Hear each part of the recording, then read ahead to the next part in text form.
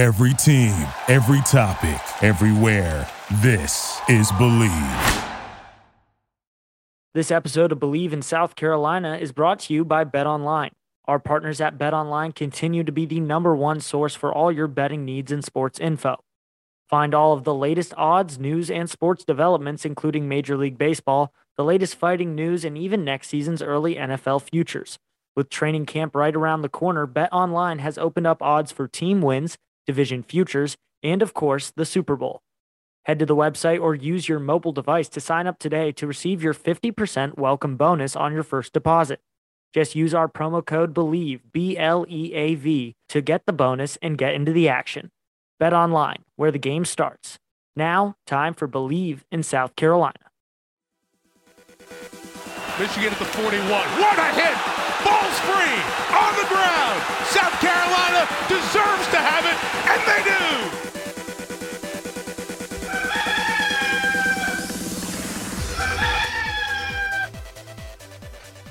14 days away until a new season of South Carolina football. And boy, can we just get to the season already after this week of SEC Media Days? Mike Yuba joining you as always, and alongside me is Nick Klaus. Marcus Lattimore has the day off. Nick, as we tape this on Friday, July 22nd, the SEC has released their preseason SEC football media poll. They've also released their all-SEC teams. We will get into that shortly.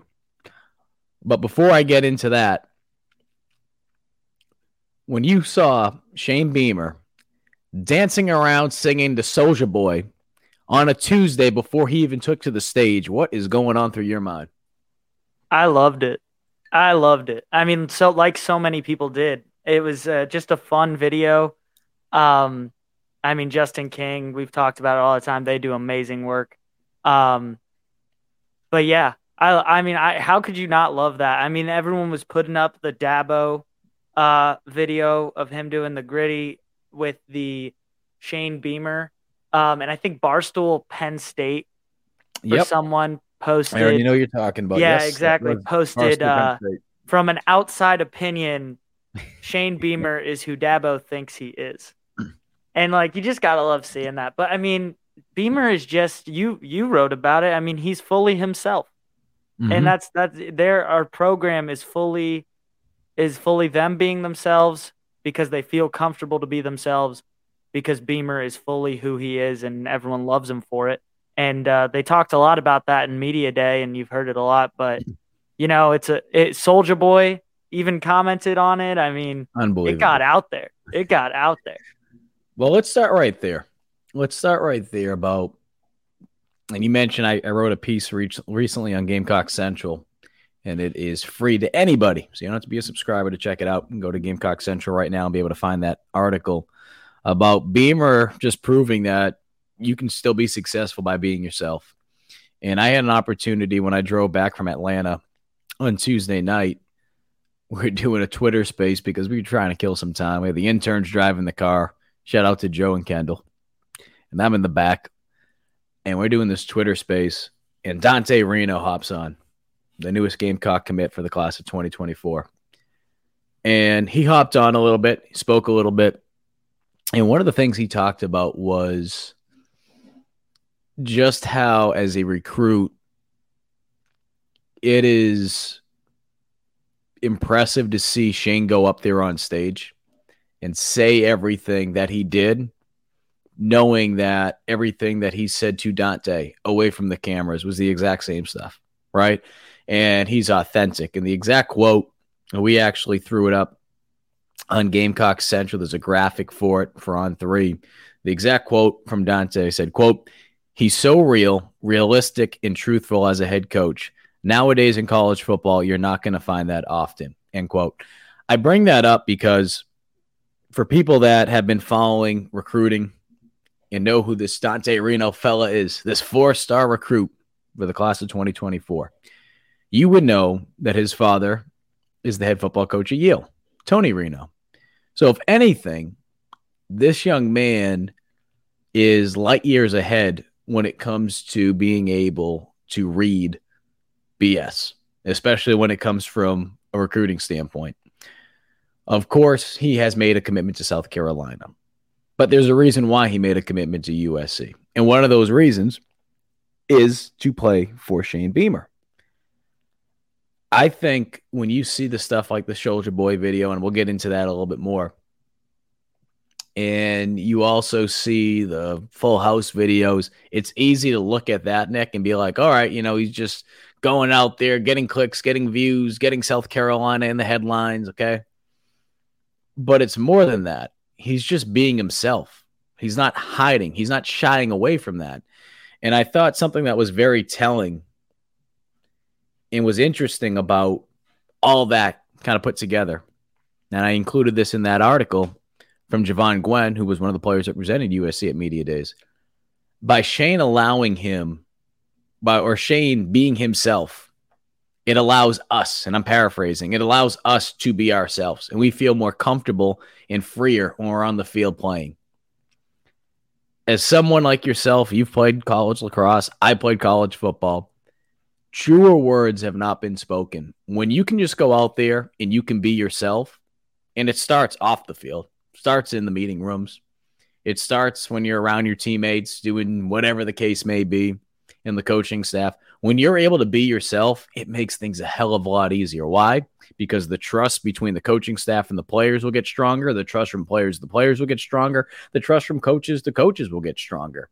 That is what we're seeing at South Carolina. I know we're still in the honeymoon phase heading into year 2, but to see where this program has once they once were to now where they are, it's impressive. And a lot of it has to do with the fact that this building, this program, they're being themselves. And that starts with Shane Beamer. They're all being themselves. And also, one thing about Dante Reno, where you can tell he is the son of a coach, is how he understands the recruiting world. Because this guy has recruited harder for South Carolina than I've seen any player do. I mean, he's on Twitter every day trying to get, tell guys to come home. And so he definitely understands college football and has a lot. He's very ahead of the game because of his dad. But also, I mean, as far as you were talking about, they get to be themselves. I mean, that takes a lot of stress off of you, because when you're trying to be someone else or someone you're not, I mean, it's not natural. So when you're able to be yourself, feel comfortable, I mean, that's got to make playing easier, working hard easier, and doing it for that person. And all three, I mean, Javon Gwynn, Zach Pickens, and Dakereon Joyner in their times on the mic talked about Beamer. Mm-hmm. I mean, DK said multiple times, we just love him and we want to work hard for him. And that love makes it stronger. And we've talked about that's kind of South Carolina's message in their program. And then also I was watching Josh Pate kind of comment on Shane Beamer and what in his whole media day. And in early on in these podcasts, Marcus said, when we talked about the Muschamp era, it's extremely important for everyone to be on the same page. In a college football program, everyone needs to be on the same page.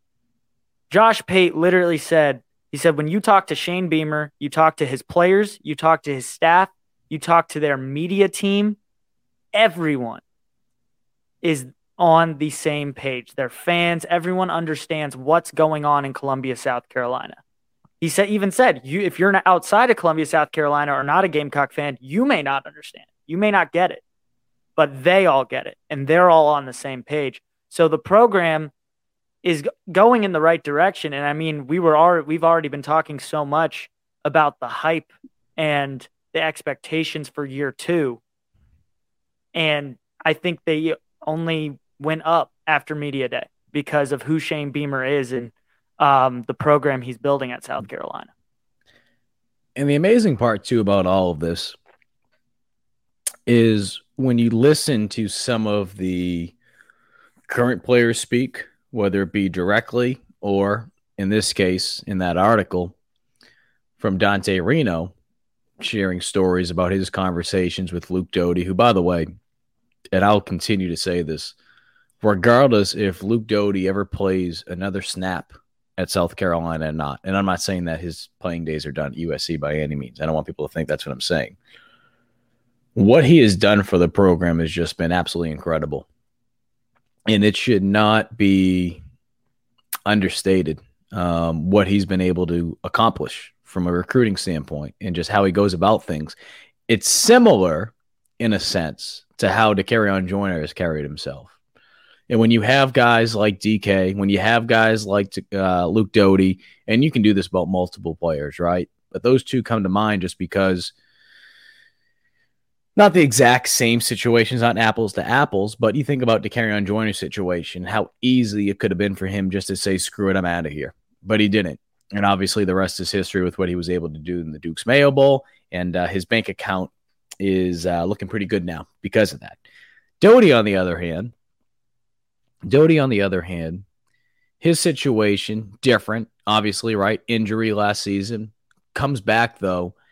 And, I mean, shoot, I was getting told from players on the team the day after the Duke's Mayo Bowl, he was already back in the weight room. He was already back in the weight room with a boot on at 6 a.m. because that's how hungry he is for next season. So regardless of who the starting quarterback is, all that kind of stuff, Doty still plays a valuable role on this team. And if anyone knows, should be South Carolina fans, that you're only one snap away. But the quote that I wanted to read here, this is from the story. Again, you can see it in its entirety on Gamecock Central. This is from Dante Reno. He said, quote, Luke Doty has been a great resource for me. As someone that was here with the old staff and comparing it to the new staff, he said it's just a totally different culture. Doty said before that there used to never be anyone in the building, but now nobody wants to leave the building because of how much of a family atmosphere it is. I know all this stuff that we're saying right now, it's like, all right, that's great. It needs to translate into wins. I agree with you. Because as quickly as things are all sunshine and rainbows right now in Columbia, you watch how quick, right? The people that are singing, Kumbaya and cheering for Beamer, you watch how quickly some of those people will be like, well, I told you he wasn't ready to be a head coach. Look back to last season. Yeah, he had 7 wins, but shoot, they lose to Vandy. They're not going to a bowl. They could have lost to ECU, and you go down the list. Rattler, oh, shoot, there's a reason why he lost his job at Oklahoma.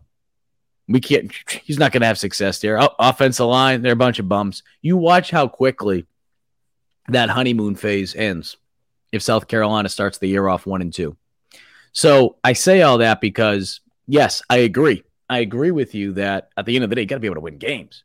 But at the same time, too, and I will continue to repeat this, Muschamp's final 2 years, 6 wins combined. 6 wins combined, Dick. You get 7 wins in year 1 under Shane Beamer. Ahead of schedule, whatever way you want to phrase it, I don't think a lot of people heading into year 2 expected the Gamecocks to be in the situation that they are right now. That's not to say they're going to win the SEC East or that people have them, pegged to be playing in the college football playoff. No. But the buzz right now, if I told you that when Will Muschamp got fired, that the buzz would be like this in year 2 of Coach X coming in next, you would have signed up for that in a heartbeat. I'm pretty sure the Gamecocks were probably written off for the next, 4 or 5 years. Yeah.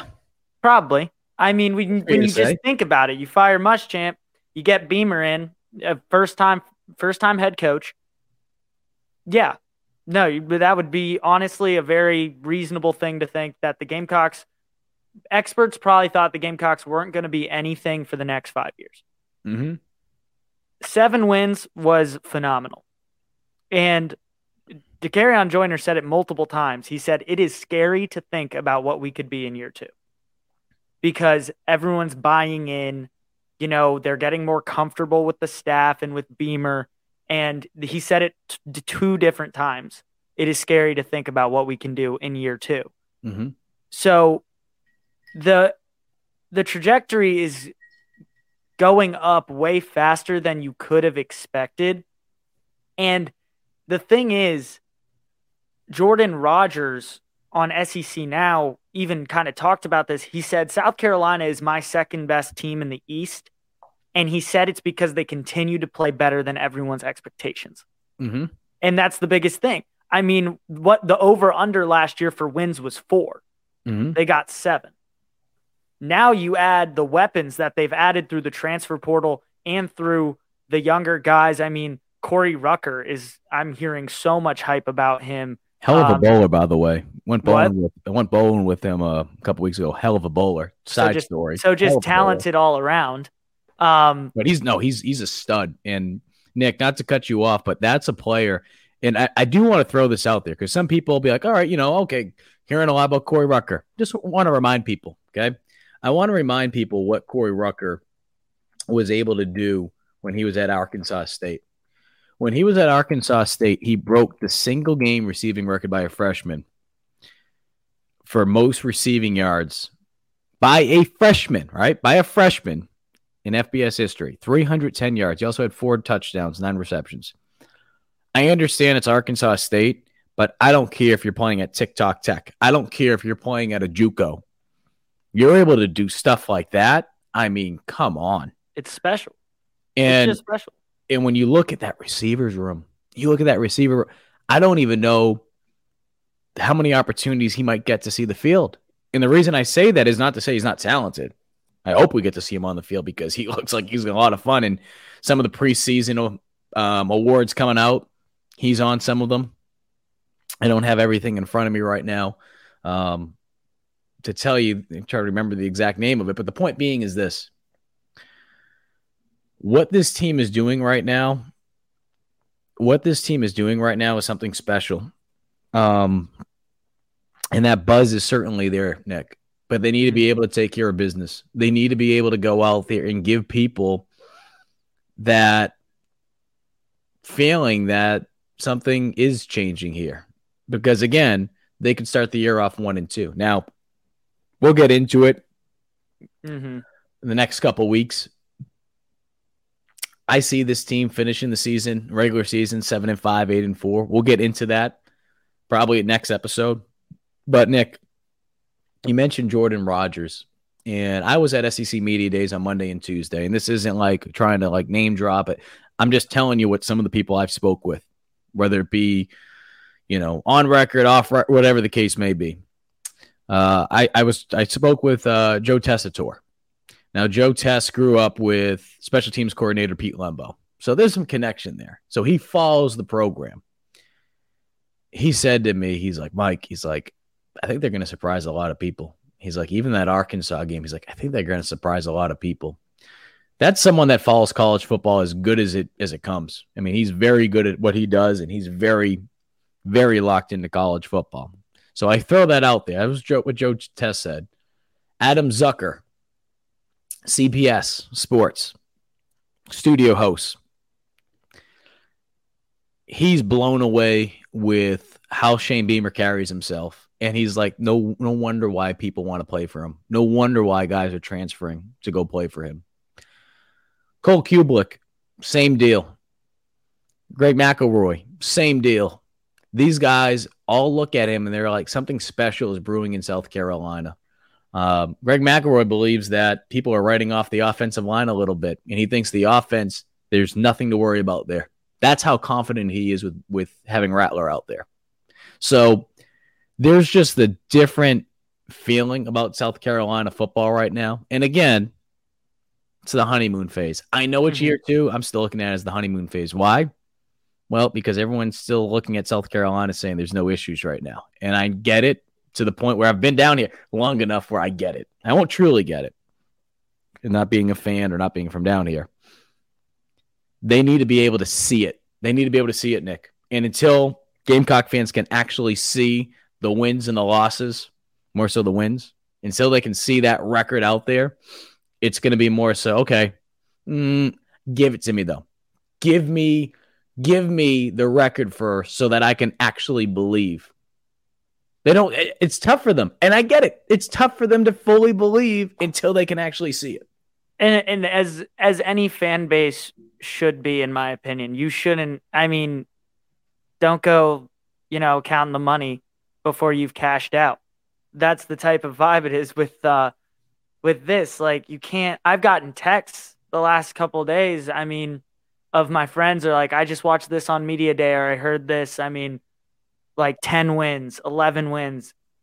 And the thing is, I'm a huge college football fan. I'm a huge sports fan. I'm a Gamecock. But one thing I've always known about myself is that because I follow sports so closely, I'm very realistic. And I agree with you, Mike. 7-5, 8-4, more realistic to think about. Because everyone looks at it, and exactly as you said, there are no problems here. Spencer Rattler's going to play amazing. The offensive line is returning 4 starters. They're going to play amazing. The skill guys we have on the outside in our running back room, wide receiver core, they're going to be amazing from the transfers we've had. We just need to, reassure ourselves on defense. We're going to be a 10-win team. That's great to say. And when you say it like that, I kind of get how you're thinking that way. But you have to think, we went into last year thinking Luke Doty was our quarterback, and we started Zeb Nolan. Mm-hmm. You have to think of things like that. Stuff is going to happen that we. And then what happened? Hey, just keep going. Don't stop there, Nick. What happened after that? And then then we actually went through 4 different starting quarterbacks. Mm-hmm. 3 due to injuries. Season. 3 due to injuries. 1 just for the sake of it at the end. And I say for the sake of it. Of course, it was not just for the sake of it. It was strategic. And Karen Joyner decides to throw his first pass in 2 years and surprised everyone. But Nick, that's the point, though, right? And it's one of my favorite quotes. It's one of my favorite quotes. And I actually have it in my office here. I think it's in my closet. I'm still trying to hang up the studio, get it all together. But it's a Mike Tyson quote, and it's, everyone has a game plan until you get punched in the face. I'm not saying South Carolina wasn't prepared for it, but when you have a new offensive coordinator, who, by the way, was the 3rd offensive coordinator for South Carolina in 3 years, there's consistency this year. That's not getting talked about enough. There's finally some consistency. That's number 1. Number 2, you play musical chairs at quarterback. Number 3, okay? And some people will be like, oh, this is excuse. It's last season. The record's not going to change, okay? I know that. You know that. This is just making sense of some things. An excuse would be like, I don't know. The point being is we're trying to make sense for last year. We're trying to justify why, from an offensive standpoint, guys like Greg McElroy, who has won a national championship. I know there's going to be one smart-ass Gamecock fan saying, yeah, but what happened in 2010 against USC? I get that. Okay. Feel better about yourself saying that now? Good job. So I say that because you have the offensive coordinator situation. Third OC in 3 years. You have multiple quarterbacks last season. You have an offensive line coach in his first year that had to step away from the team because of health reasons during last year. You had all this going on, and yet you somehow were still able, with a first-year head coach at that, you were able to go to a bowl game, have your first winning season since 2018, and you win that bowl game. Something you hadn't done since the 2017 season when you won the Outback Bowl. So I say all that because if you're looking for a reason as to, okay, I'm understanding this buzz, I'm understanding that, but what should make me feel better about it? Just look at all that. Look at all that. Yeah, the offensive line, they had their issues last year. It wasn't all in the offensive line. A lot of that has to do with a couple things that I mentioned up there. First-year offensive coordinator. Multiple quarterbacks. It's a different feel. When you have quarterbacks going out there and they're all learning this playbook together, it's really easy for things to get messed up. That's why, regardless if you agree or disagree, I think we can agree that it's not all on the offensive line that they rank second to last in the SEC for the number of sacks allowed. But Marcus Satterfield said only 14 of those 31 were the offensive line was responsible for. Okay, we can agree to disagree with that. I get that. But I think we can all agree that it wasn't all on the offensive line, Nick. So I'm saying all this. 100%. I'm bringing all this up because this offense, if you're worried about Marcus Satterfield, if you're worried about that, I get it. I understand. I'm telling you, you shouldn't. You shouldn't. Because look at just what I told you right there on the surface. Look at that. Name another team in the country that dealt with all that last year. Name another team in the country. An offensive change. That happens. 3 different quarterbacks. I mean, when you don't have that consistency, how is anyone going to, start to feel comfortable? And, Bingo. Beamer talked about it, and he talked about how this is one of the most resilient teams that always bounces back because, after they would drop a game, they came back and won the next. Now they have to turn that into, we'd prefer if they turn that into back-to-back wins and, going on a little bit of a streak. But, they battled through adversity and came out with a 7-6 season and a bowl win and gave Gamecock fans something to be happy about. There wasn't, like you said, there wasn't a lot to be happy about. 6 wins in 2 years. Everyone was upset. And they battled through all of that and got a 7-6 season. And now they're putting themselves in a position to, the ceiling. Yeah, maybe the ceiling is number 2 in the East. That's if everything goes perfectly right. And it's just a great, it's amazing. And it's a great season. That sophomore season for Beamer is awesome. And the ceiling was number 2 in the East and they did it. Awesome. Well, I'm not expecting everything to go to plan.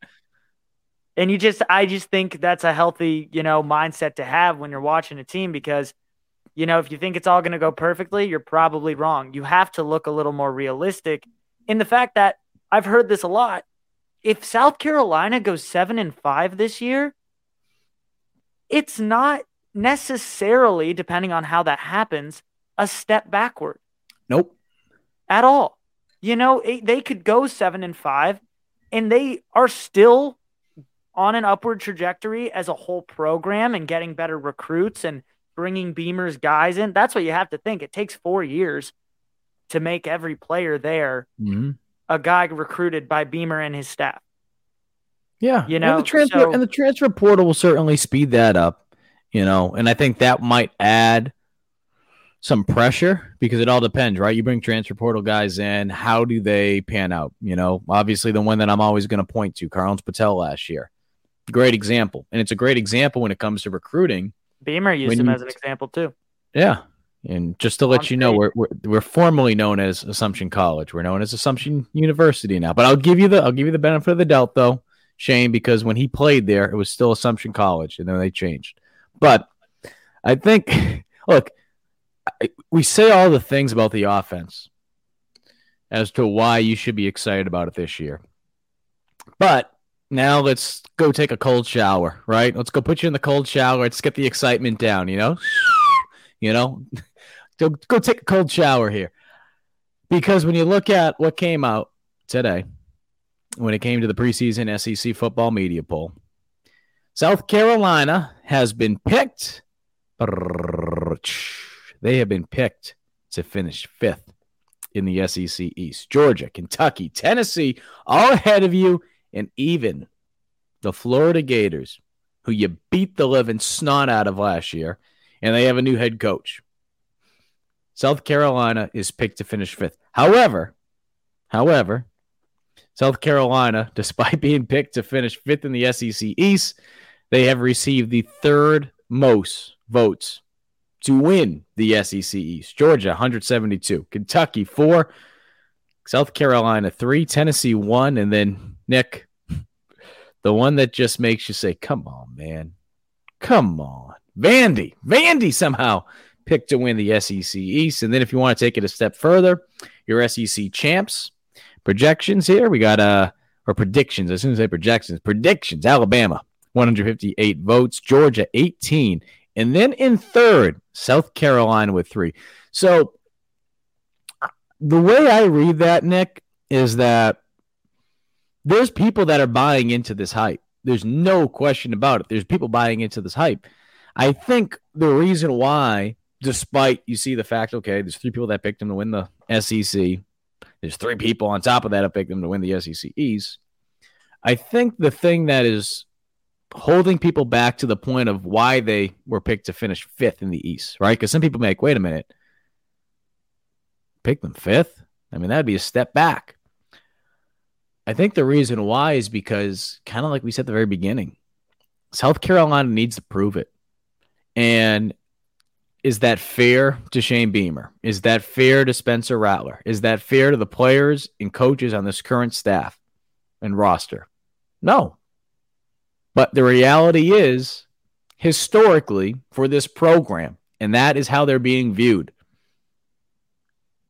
anytime there has been buzz, they typically fall right on their face. Outside of the Black Magic season, but even the Black Magic season, I'm not trying to bring back bad memories. We all know what game I'm talking about. We won't go down that road.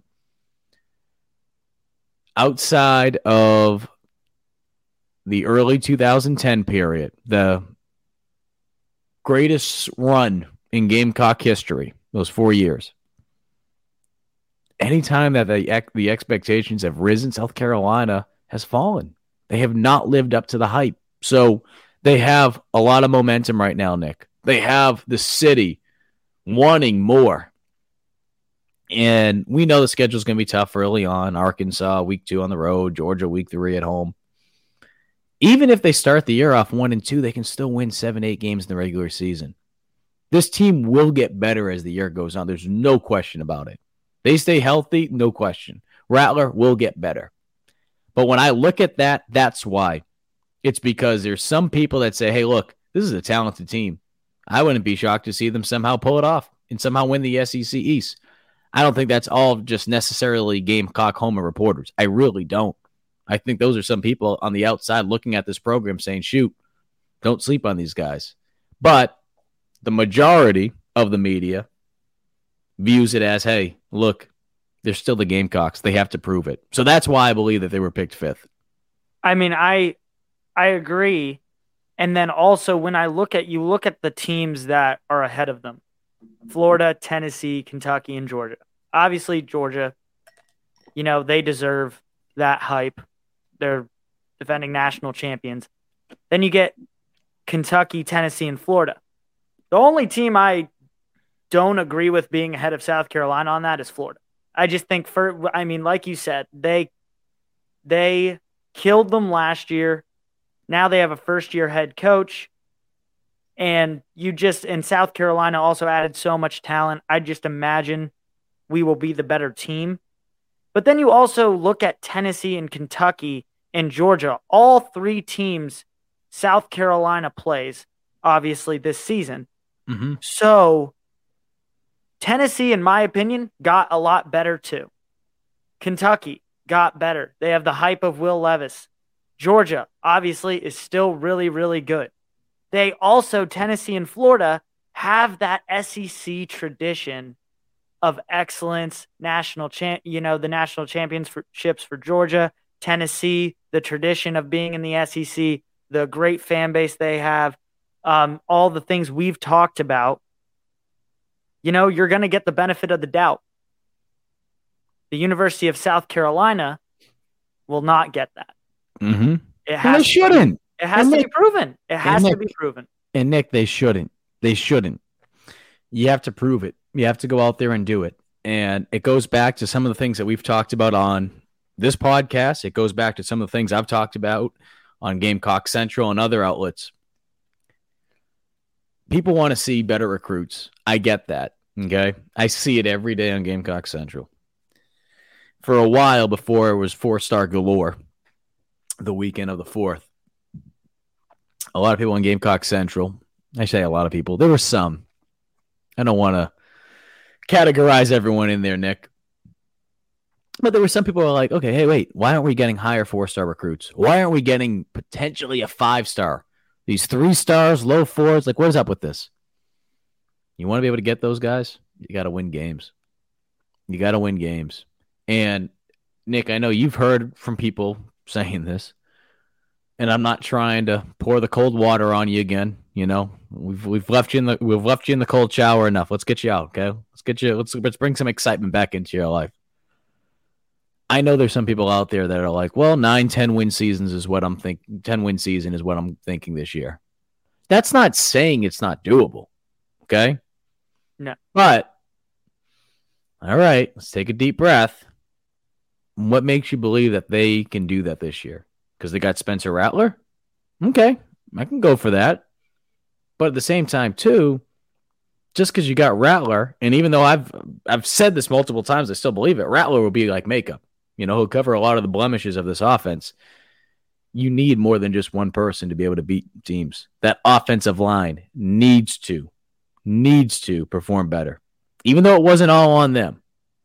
And I do believe they're going to play better this year. They need to play better. That wide receiver room, which is probably the deepest they've had in quite some time, Nick, they need to perform. That running back room, that trio between Christian Beal-Smith, Marshawn Lloyd, and Juju McDowell. And you can even throw in there with Amos in there as well. They have a talented running back room. They have talent. Talent doesn't win you games if you can't execute. We had a talented running back room last year. And there's a reason too, Nick. Look, and people ask me this question all the time. How is it that there are so many players during the Muschamp era that are in the NFL, number one, but number two are having successful NFL careers? Because Muschamp recruited some talented friggin' players. Him and his staff, they recruited some great players. And that's not to say they weren't good when they were here, right? Ernest Jones, stud. J.C. Horn, stud. Javon Kinley, stud. Kinlaw, stud. Brian Edwards, stud. You can just keep going down the list. Debo. Debo. The point being is you put all those guys together, it just didn't pan out it just didn't flourish into more wins. So you can have all the talent in the world. Muschamp's proved that. Gamecock fans, you know that better than anybody. You need to be able, as far as being able to get the wins here at South Carolina. And I'm not saying you don't care about what they do in the NFL. I'm sure you all want to see them do well. Get that. But I know you want to see more so being able to get more wins at the University of South Carolina when they're playing here. The way I think about it is when people expect a 10-win season or say, like, we need like 10, 11 wins, that's what I'm thinking. You're looking at the team and this is just my thought process. You're looking at the team, you're looking at Rattler. You're looking at the added talent from the transfer portal. You're looking at the Jaheim Bell hype. You're looking at, the Corey Rucker hype. Mm-hmm. All of the stuff you're seeing from, even the Beamer hype after Media Day and everything like that. You're looking at all of that and you're like, how do we not win 10 games? Mm-hmm. Look up the South Carolina 2022 football schedule.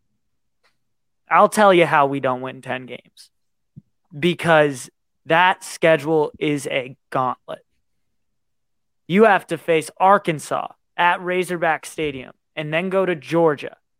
And then later on in the season, I don't know the order that well after that, you need Kentucky. And you got Tennessee and Florida, who I think, yes, South Carolina is probably the better team. But, there's a lot of hype on Florida. And you got A&M. You have a ton of hard games. There's probably 4 guaranteed wins in there. Mm-hmm. And then outside of that, if you want 10 wins, that's 6 more.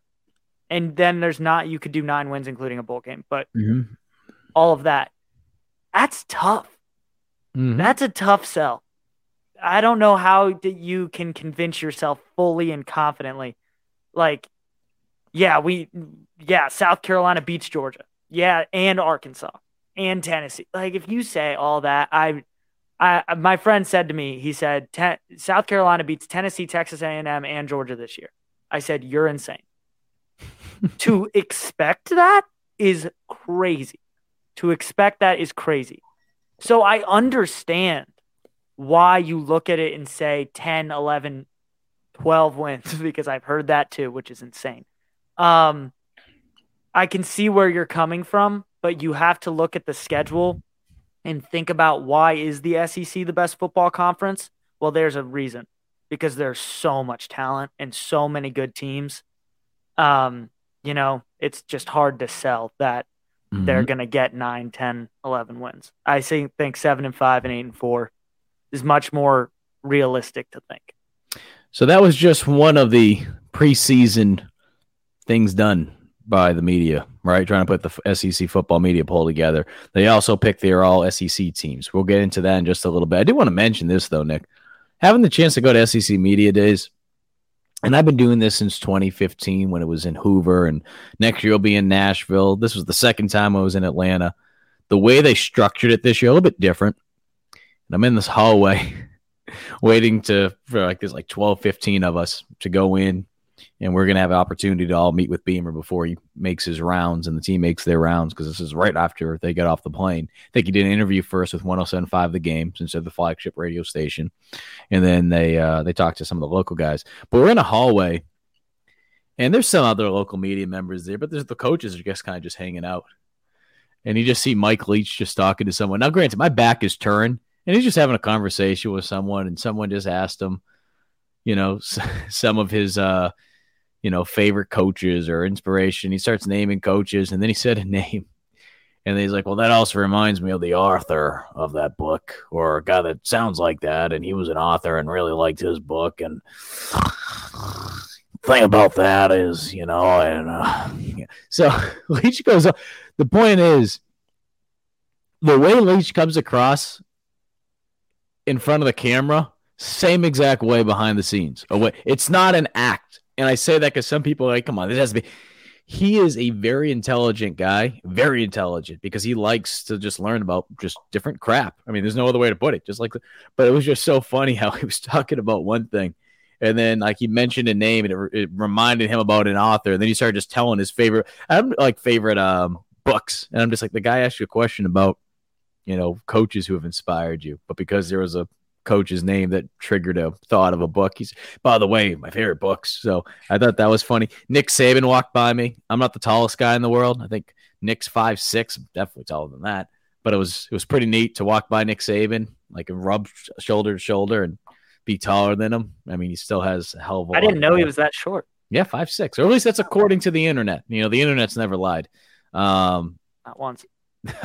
Obviously he has a lot more rings than me and a lot more money. But Nick Saban walking by. But I say all that now, Nick. That was on Tuesday. Fun time. Awesome opportunity. There was a nice little media party over at Mercedes-Benz Stadium, which will host this year's SEC championship game. That'll be in December. Just throw that out there in case you are one of those 3 people that have South Carolina. Like I said, 3 media members that have South Carolina pegged to go play in the SEC championship. Mark that one down. But taking a look at this, the preseason media days, all SEC teams. From an offensive standpoint, South Carolina, they do not have anyone on first team. They do not have anyone on second team. They do have 2 on third team. That would be wide receiver Josh Vann, and that would be tight end Jaheim Bell. I don't want to take away from those 2 guys, because I think Jaheim Bell is going to surprise a lot of people. I think he'll most likely, if I had to take a guess, and I know some Gamecock fans will get upset, if I had to take a guess, I feel like he'll end up on the second team. That's just my opinion. I think he'll end up on the second team. And then with Josh, what it comes down to is how they decide to use him in the offense, because he's your most talented receiver coming back this season, and I don't consider Jaheim Bell a wide receiver. He's a tight end on paper, but some people will be like, well, what about Jaheim? I get it. I'm considering him a tight end on paper. Just gave him his flowers. I want to talk about receivers. He's your most talented receiver coming back. There's going to be some people say, well, why don't you throw Spencer Rattler in there? Because you see it. I mean, it's all over the place, Nick, right? There's some people that have Spencer, depending on what preseason magazine, website, whatever you're looking at, that has him as a, second team, third team, whatever. What I would say to some people is, especially after being a guy that was up for a Heisman last year, right? Or at least he was on the Heisman preseason list. What I would tell people is this, because I feel like there's this notion of people, once they're part of South Carolina, the old saying, oh, the star rating system, it goes down, when they commit to South Carolina. I can't fully speak on that, but what I do believe is there is some truth to that. And what I mean by that is you put Spencer Rattler on South Carolina from Oklahoma. Is he as talented as he was over there? Probably not. Not until he can prove it. Not until he can prove it. Why? Because it's the other guys around him. They have to be stepping up, right? I mean, think back to a couple of years ago. What was one of the main issues with USC football Will Muschamp's final year? And it wasn't even just Will Muschamp's final year. It was a couple seasons. Receivers couldn't catch a pass. Receivers could not catch a pass. So think about that. Think about that season. Think about that season, Nick.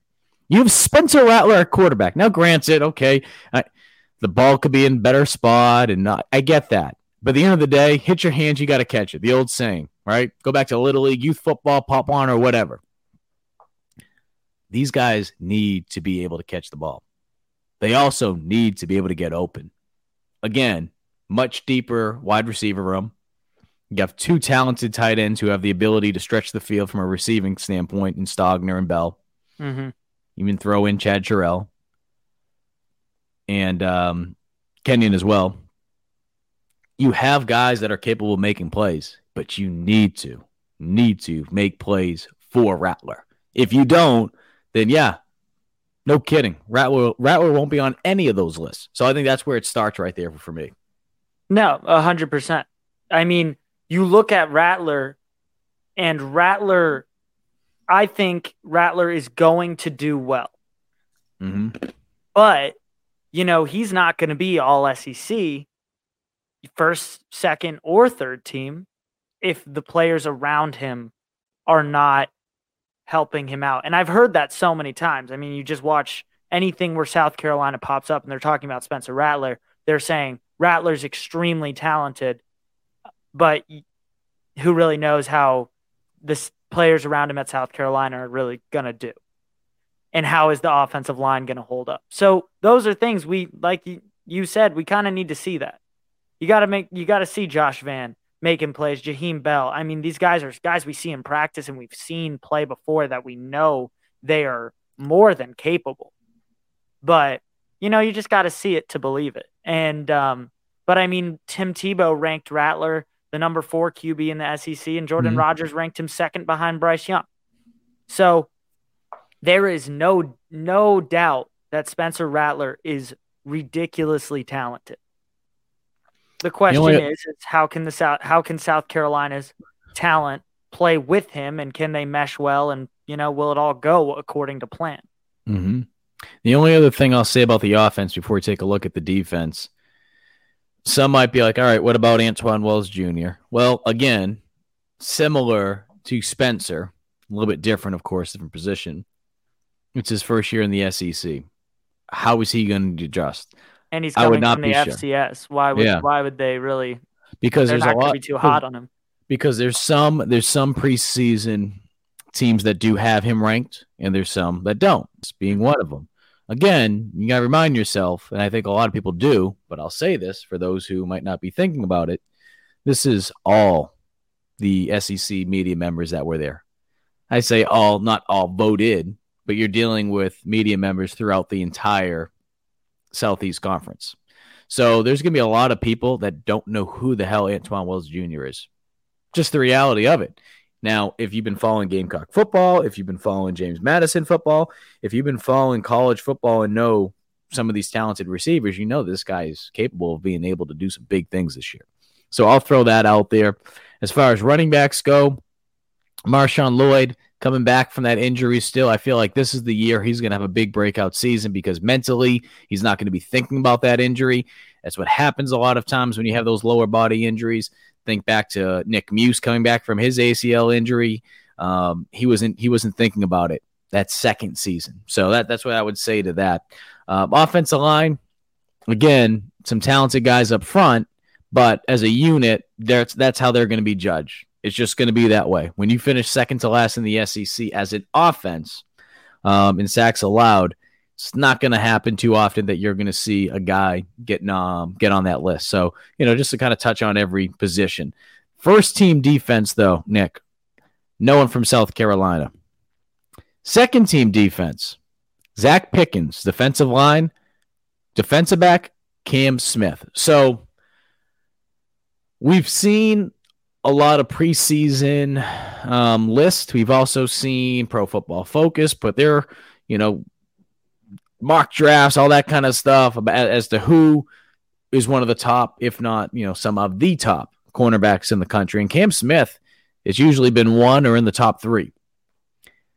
Not even on the first team for SEC Media Week, for the preseason team, by the media team. Does that surprise you at all? And if it doesn't, why does it not surprise you? It doesn't surprise me because of the talent in the SEC and the fact that, say, Bama goes undefeated, Georgia goes 11-1, however it shakes out, South Carolina goes 7-5, 8-4. I do think that those teams usually get more guys on the first team. Maybe the bias of it, but also I just think there's so much talent in the SEC. I mean, the defensive backs on Bama, the defensive backs on Georgia, these guys are insane. And I think, honestly, the way I look at this is first team and second team. Some of these second team guys possibly could make first team, and these first team guys could possibly fall to second team. We don't know how the season's going to swing out. So it's not super shocking, but also don't be surprised if Cam Smith is on first team at the end of the 2022 season. Mm-hmm. And I agree with that. And I want to show you something too, because what happens sometimes is when, especially a position like that, and you have people voting from all different schools. Okay. Sometimes they're not paying attention to one of your defensive backs playing. Okay. Right. I think, is that fair to say? They're not always paying attention. Yeah. I want to read something to you. Okay. This is all right. Just hear me out. Okay. 12 games, 40 tackles, 2 tackles for a loss, 1 sack, no interceptions, 2 forced fumbles, 9 pass breakups. Do you know who that is? I don't. That's J.C. Horn, the year before going into his senior year. I say all that because if you paid attention to South Carolina football, you would know that he was one of the most valuable defensive players they had because teams did not want to throw the football his way. But when you look at stats like that, it's understandable if you don't watch USC week in and week out and you're someone that's, covering Alabama football, but you don't pay attention to South Carolina that much. You probably didn't know who J.C. Horn was. You probably heard at least because of his father, Joe Horn, but you probably didn't think much about J.C. Horn. So I throw those stats out. Here's what's different, though, about Cam. Okay? This is Cam's stats last season. Played in 11 games, 41 tackles, 2.5 tackles for a loss, 11 passes defended, 1 forced fumble, 3 interceptions. How does this man get overlooked for first team? How does this man get overlooked for first team? I believe, and I could be wrong, I believe J.C. Horn was at least the second team. He was at least the second team. I could be wrong, though. I'm trying to remember now. I'm going back and trying to look this up real quick for you guys. Are you saying how he finished, like after his senior year or his last year as a Gamecock? So J.C. Horn was picked second All SEC. Okay. Mm-hmm. And I'm not saying it because, again, when you look at those stats, it doesn't paint the full picture.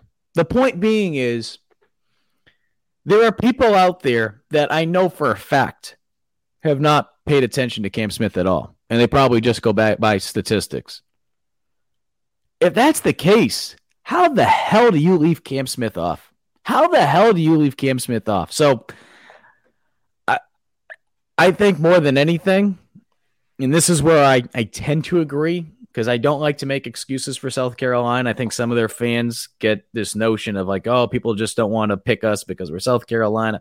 I think in this case, it's not that they don't want to pick you. It's just that they're not even thinking about you.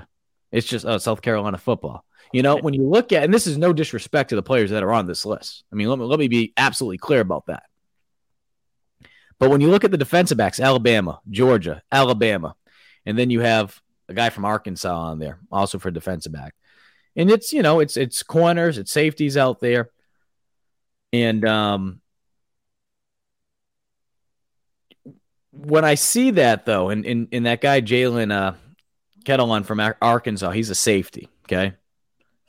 When I see that, Alabama, Georgia, what do you think? I mean, really. So, Gamecock fans, 90% of the time, I'm going to tell you to stop crying. In this case, though, I agree with you. I agree. So, Nick, that's my thoughts on that. I do want to keep moving because I know we're going to be up against the time. Pickens, again, second team. Cam Smith, second team. You get down to third team. No one for third team for South Carolina. Am I surprised by that? No, because when you look at the rest of that defense, guys like Jordan Burch, this is a prove-it year, right? Show me year. Guys like Jordan Strawn, who I think is going to be one of the biggest surprises in the SEC this year. I think he'll finish on one of these lists when the season's all done. I think he's going to have an absolute breakout season. Alex Huntley is another guy to keep an eye on. I think Darius Rush can have a special season. I'm not surprised not to see any other South Carolina players on preseason teams. Are you? Why isn't Kai Kroger on the specialist? Well, yeah. Well, you know what? Let's just. I don't get that. Yeah. Well, and that's the thing. We're talking defense here, but if you go down to specialists, 3 teams, Kai's not even on there. So that shocked me. And don't get me wrong, Paxton Brooks is very good at Tennessee. Mm-hmm. He's third team. The A&M punter.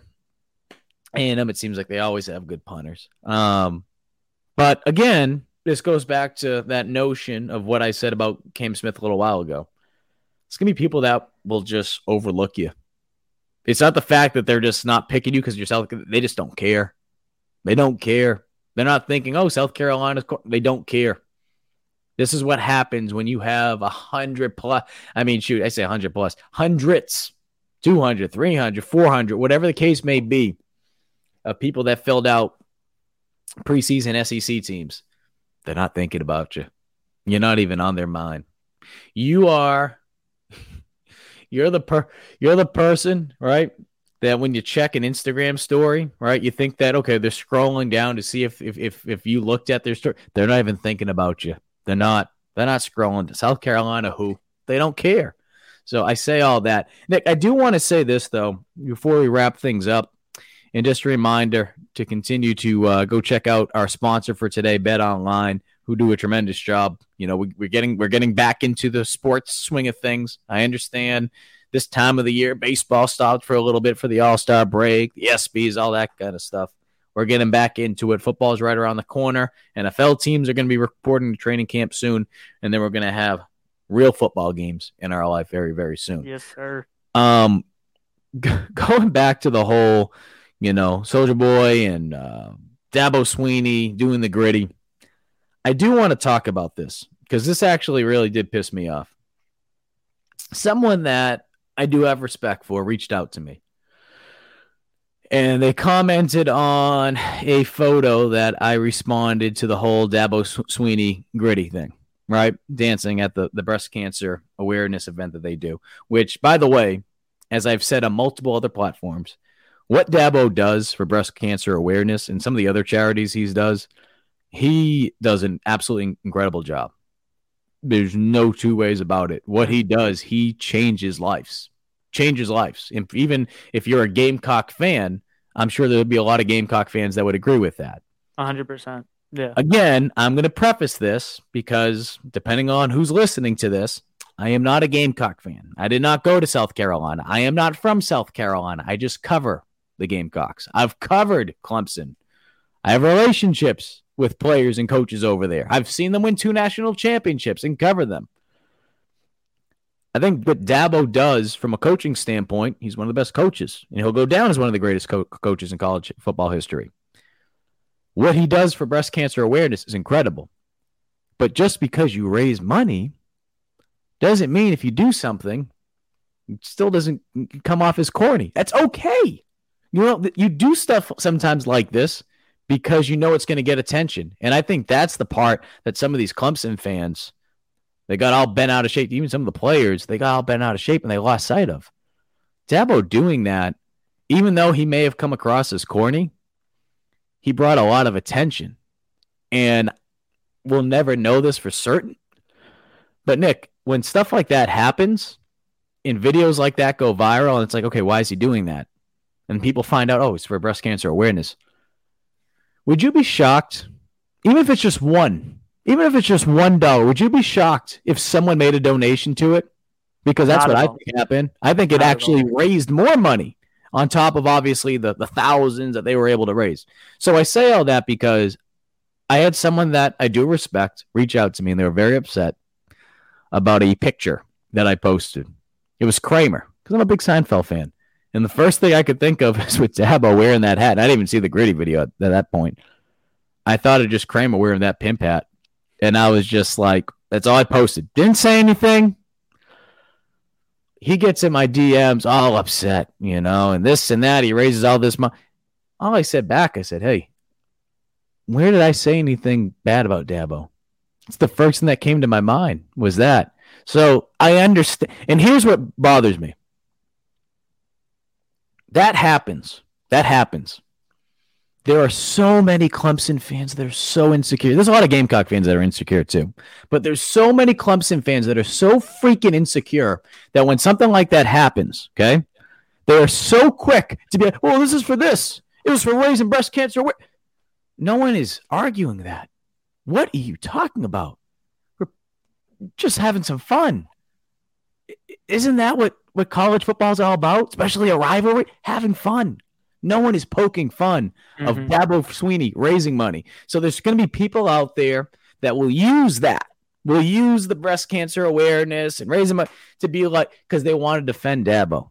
They want to defend their coach. Okay? Shane Beamer, he does his dance. Now, granted, I got no dog in the fight. I know there'll be some Clemson fans saying, you know, bullshit. Just telling you. Looking at it subjectively, right? Shane executed. I mean, that video looks a hell of a lot cooler. It did. It looked a hell of a lot cooler. Now, going to come across as a little corny and cringeworthy? Certainly. And Shane knows that. I think that's the thing. Shane has the self-awareness to realize, like, yeah, it's probably going to. I truly believe Dabo watches that, and he thinks that, you know, he's the coolest man in the room. That's the difference. But at the end of the day, Dabo dancing, Dabo raising money, that is absolutely incredible. It doesn't matter. That's the way he came across. It's okay to be able to laugh at yourself. And I think that's what people were doing. They were laughing at it. They were having fun with it. When you put yourself out there, that is what's going to happen. Shane did that. Shane realizes there's going to be people that are probably like, wow, dude, grow up. Like, that's cringeworthy. That's corny. What? Laugh at it. But it's just like the people that were like, you know, oh, this is for breast cancer. No shit. But why can't you laugh at it the same way I'm sure that there's other people that are laughing into.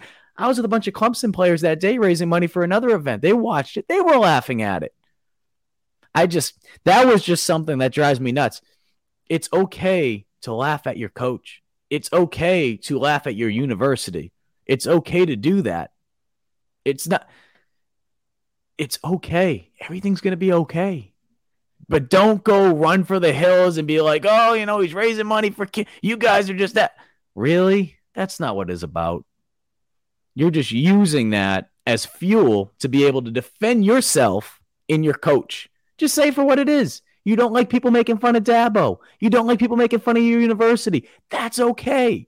But don't use that crutch. Please don't use that. If someone's making fun of breast cancer awareness, if they're doing anything like that, by all means. And I'm sure there were some Gamecock fans that stooped to that level, and it's disgusting.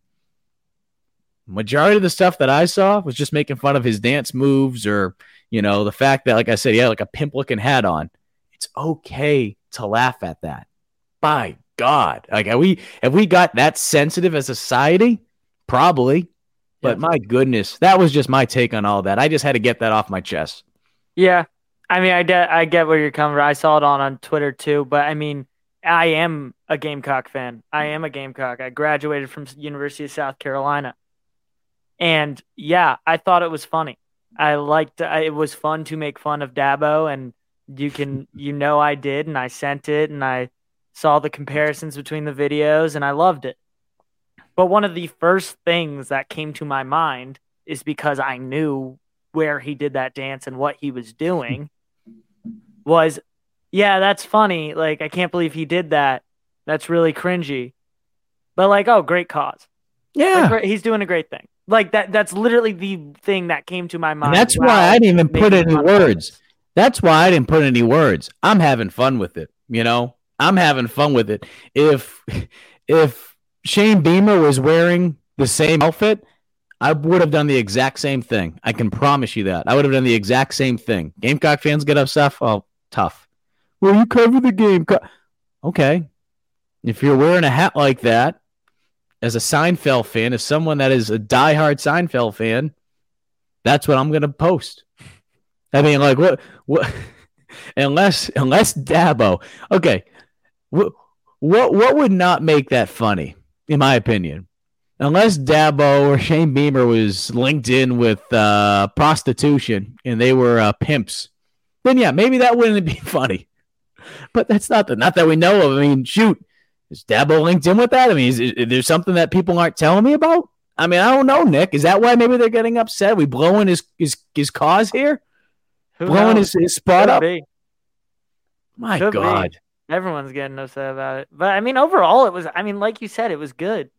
It attracted attention to a good cause. Like you said, yes, 100%. There were people who probably went and donated. Yeah. There were definitely. It was it's publicity. It helped raise awareness for what was happening. And yes, it happened to get linked with the fact that Dabo kind of looked like a dork. But, he's a little bit of a dork. And Shane Beamer did something also dorky. Literally, Shane's video was like he was playing and making up a little thing with his kids. Like, that's what it was him and the players. And it was and this goes back. Nice, but that was weird too. That could have been cringy. This goes back. Dabo has done stuff like this for a long time. And I've thought this way even when I covered Clemson. It's just like sometimes it's like, all right.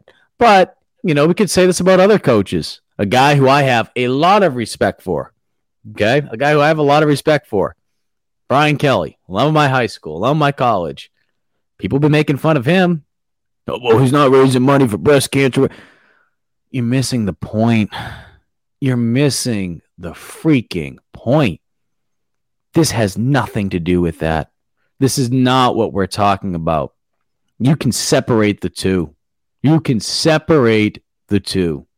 People are not saying that what he was doing for breast cancer awareness isn't incredible. And I think that's the only thing that drove me nuts. And the real reason why I want to bring it all up is because as an outsider, one of the reasons I love this rivalry so much is because of the sports hate that exists between the two. But I'm going to be honest. In both fan bases, they have their sensitive groups. Okay? Let's be honest. Maybe one of you guys are listening. Maybe you're part of that problem. But I think back to a couple months ago, I put a tweet out covering a USC event. And the sign said, it was a golf tournament. The sign said, Dabo hits from the ladies' tees. You would have thought South Carolina did something to someone's mother. Holy freaking cow. Or sensitive people. Oh, feminine. Really? Really? Holy freaking shit. This is supposed to be one of the best sports rivalries in college football. When do these people get soft? When did this... I know that the answer is just happened to society, Nick. I was going to say, it's just the world. Goodness. That's kind of how it is now. So I say all that because of this. Obviously, this is a Gamecock podcast. We're about to wrap things up, going running a little bit long. But I also know that there's some Clemson fans that listen to this, and I appreciate you guys because, again, college football is better when South Carolina and Clemson fans are going after it. I truly believe that because it brings more attention to the sport, especially when it's done the right way. Can you guys do me a favor? And it might not even necessarily be you if you're listening as a Gamecock or a Clemson fan or just a fan of college football and you're listening to this podcast. If you know someone like that, part of this rivalry, do me a favor. Go to them, put your arm around them, and tell them it's going to be okay. And to lighten the frig up. Really, it's college football. Have fun. Embrace the sports hate. Embrace poking fun at the other team. Embrace giving crap to sports reporters like myself or sportscasters, wherever the hell my title is these days, from hopping around different jobs. It's okay. That is fun. There's a line, certainly. We're all adults here.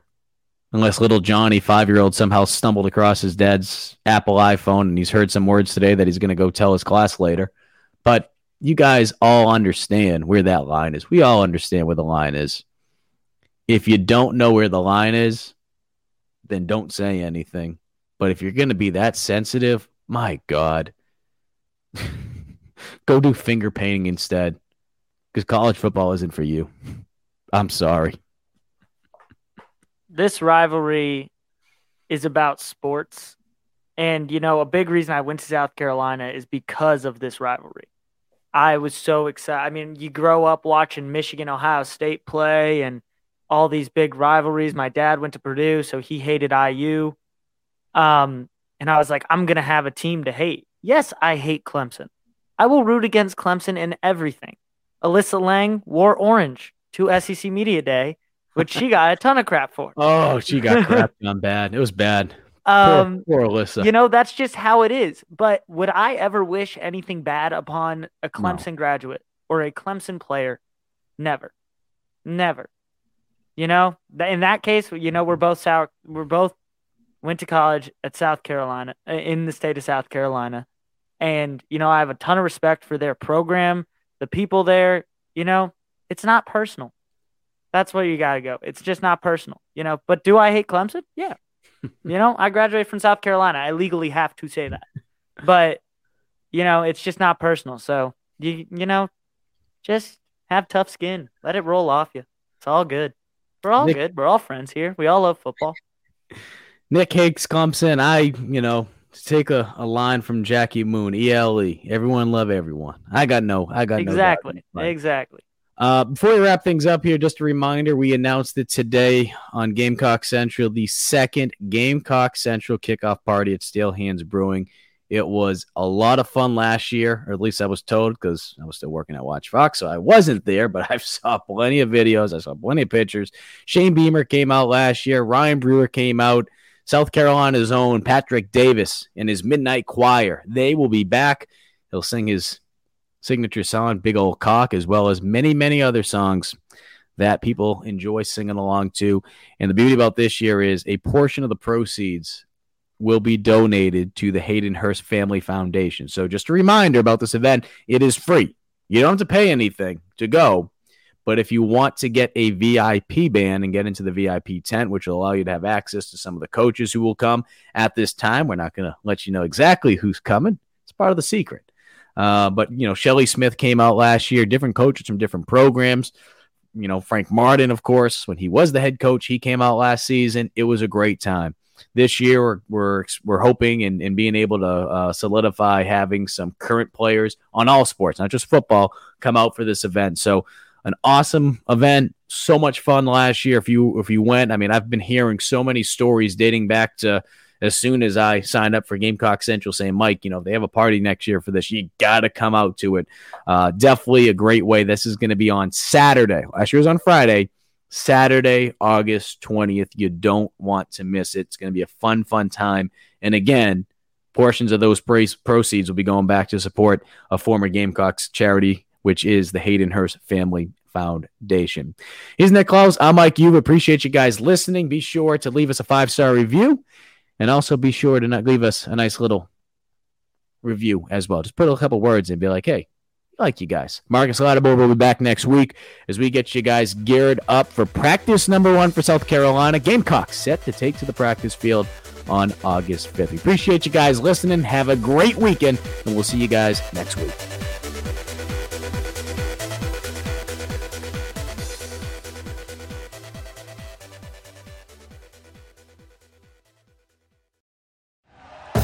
Thank you for listening to Believe. You can show support to your host by subscribing to the show and giving us a 5-star rating on your preferred platform. Check us out at Believe.com and search for BLEAV on YouTube.